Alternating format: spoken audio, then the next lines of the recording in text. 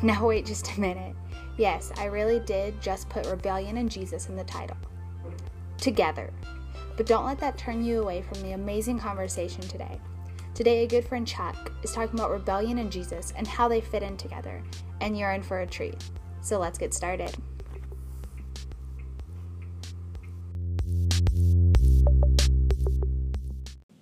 The word rebellious, you don't follow the rules. Yeah, I don't. It's rebelling. That's our. Here. Wi-Fi's out, but I'm Here, That's there we go. I can't handle the competition.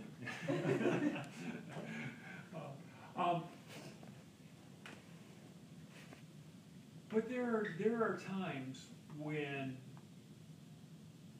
sometimes we need to be rebellious. I mean, there are rules. I mean, think about it. You have a lot of rules in your life, don't you? You have a lot of rules. I mean, you have rules at school, right? Like, don't run in the halls.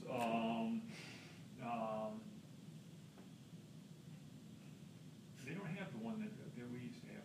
Ours was one of they took a survey of teachers in the late 60s, and some of the biggest problems they had in class were students talking when they weren't supposed to.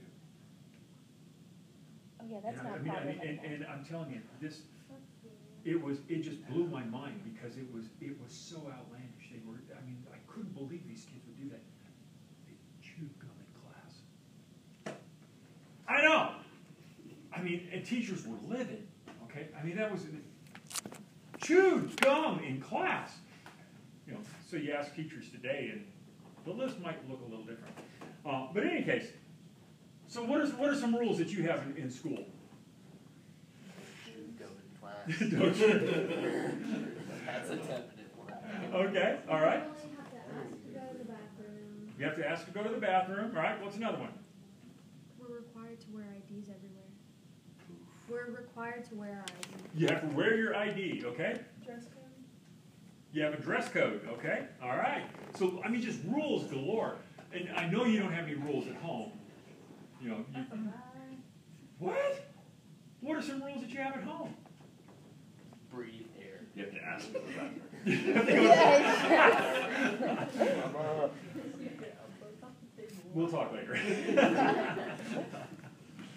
My kid thinks that's a thing. She has to do it at school, and so it's not uncommon at 10 o'clock at night for Sarah to walk into the bedroom and be like, "Dad, what?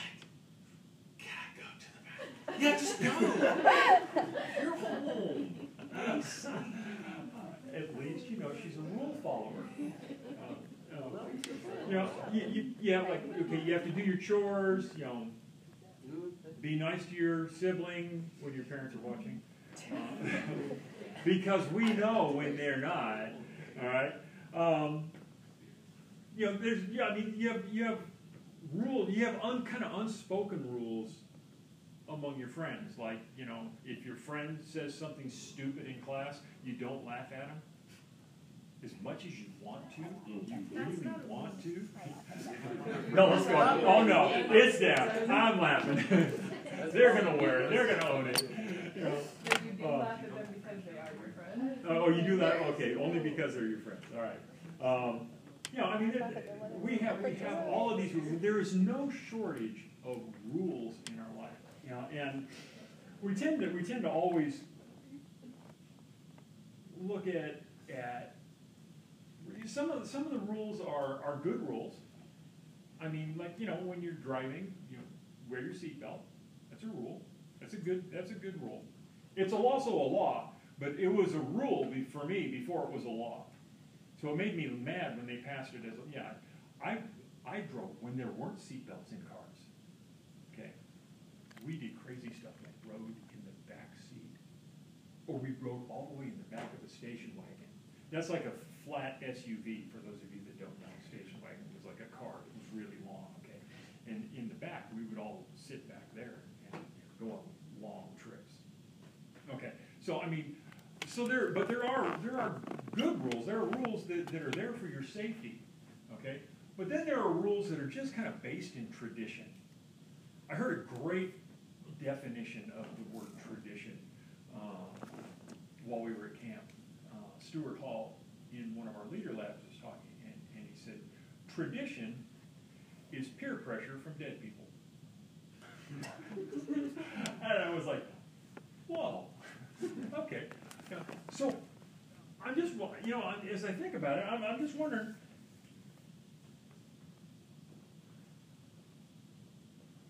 is it necessarily always bad to be rebellious? Because if you think about it, Jesus was kind of rebellious. There were laws and there were rules that he very strictly adhered to and followed. But there were a lot of laws that were just based on traditions that made people feel comfortable, especially the religious leaders. And he rebelled against those in the sense that he said, you've heard it said this, I say this. And it ticked off the religious leaders enough that they started making plans to kill him. Okay.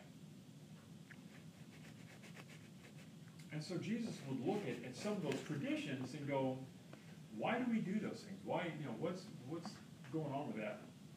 And so I want to take a look at a passage of Scripture, and it's found in John chapter 13. And just this is near the end of Jesus' ministry, in fact, very close to the end of Jesus' ministry, because they're celebrating the last Passover that Jesus celebrated. Okay.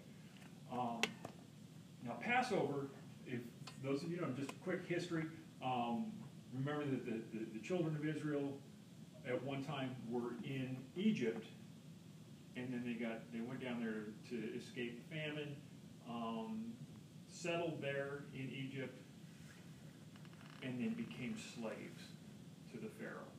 All right, after the Pharaoh that they went down there anyway.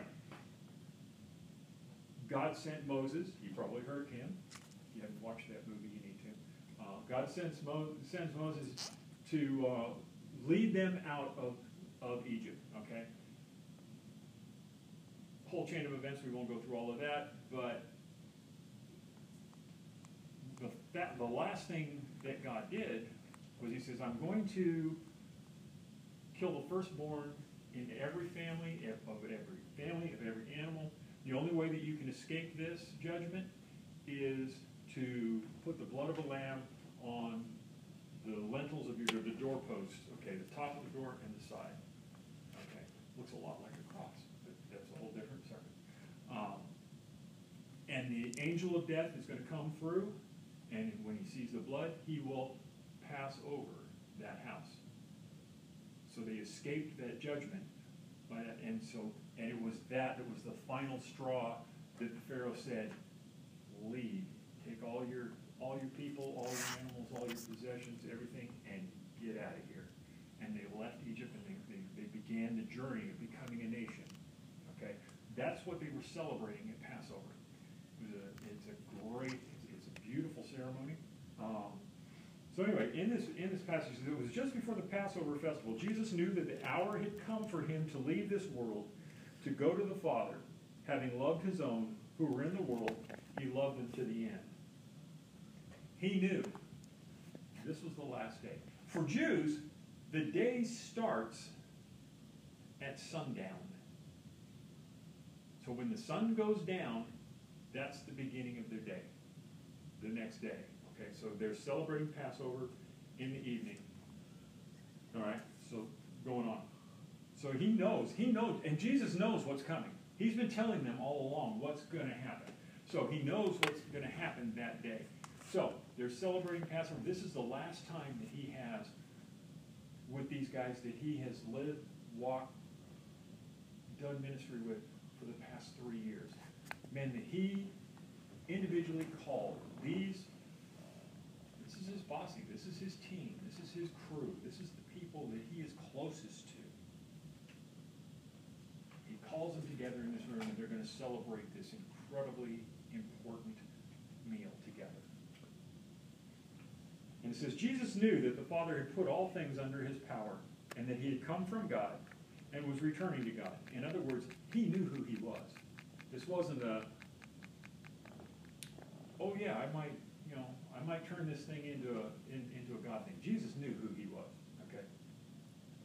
So he got up from the meal, took off his outer clothing, and wrapped a towel around his waist. After that, he poured water into a basin and began to wash his disciples' feet, drying them with the towel that was wrapped around him. And that doesn't sound like, I mean, I know some of you have this kind of aversion to feet, because they're just kind of weird things, feet. I mean, we walk on them all the time. They get kind of. But back then, you think feet are nasty today. Back then, they didn't have Nikes. They didn't have Crocs. They had maybe a thin piece of leather that they kind of tied on their feet, and they didn't have sidewalks, and they didn't have pavement,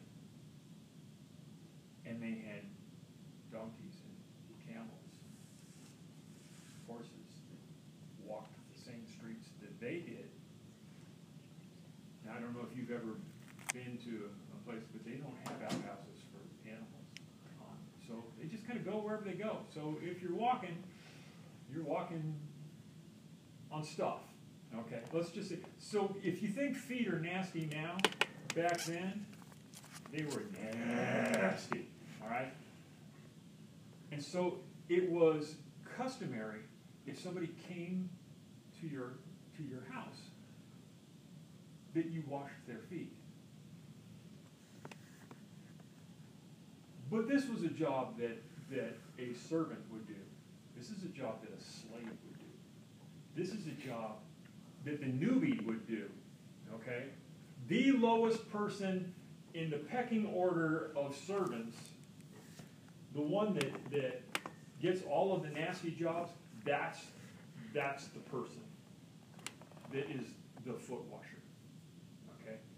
So you can imagine they have been following Jesus as their leader, as their rabbi, as their spiritual mentor, as their Messiah, the returning king. That he pours water into a basin, wraps a towel around himself, and washes their feet. Something that the lowliest servant would do. And they're like, wait, what? It goes on.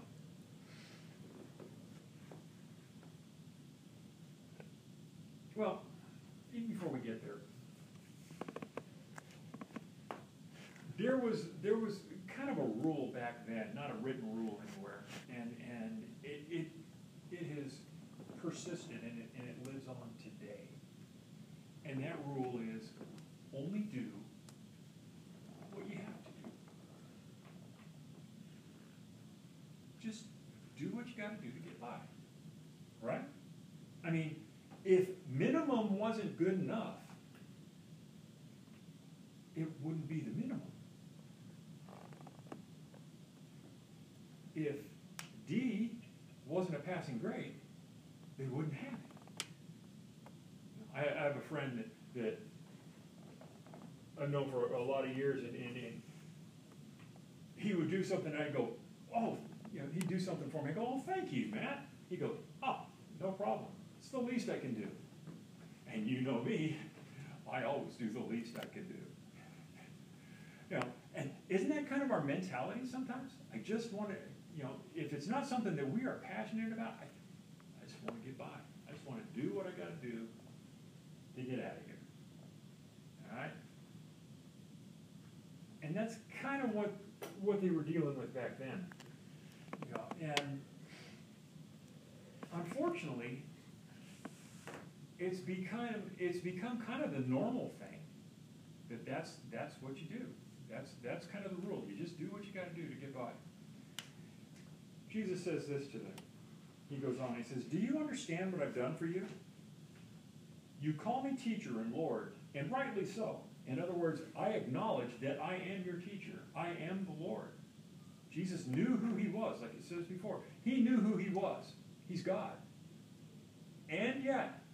He says, and you recognize that? I recognize that. Okay? He says, for that is what I am.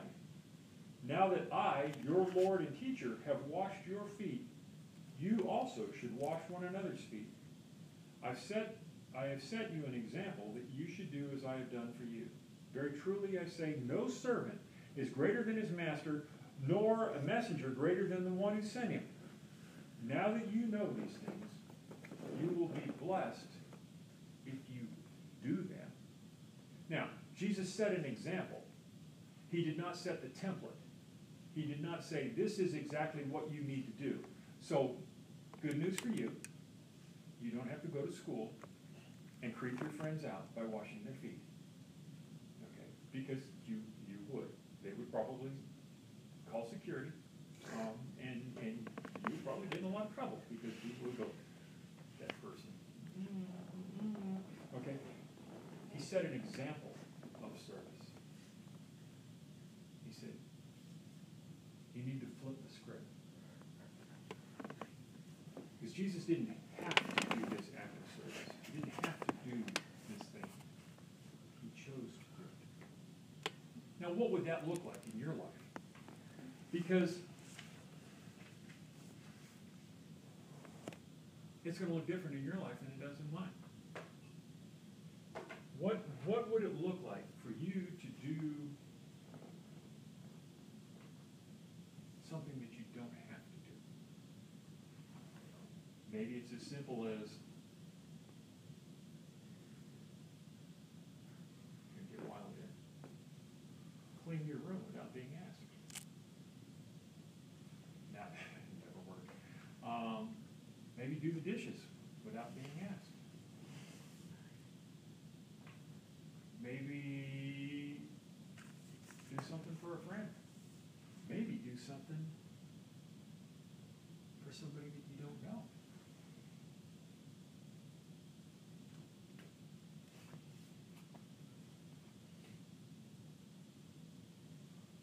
But since the rule is only do what you have to do, I want to encourage you to be rebellious and break that rule. And find ways, simple ways. Start out simple. Don't make it some big flashy thing. Just do something simple. A really good opportunity, shameless plug. Service Day's coming up on the 24th from 9 to 12. Come get your hands dirty and do something that you don't have to do for somebody that you don't even know. And let that be the catalyst. Let that be something that maybe sparks something in you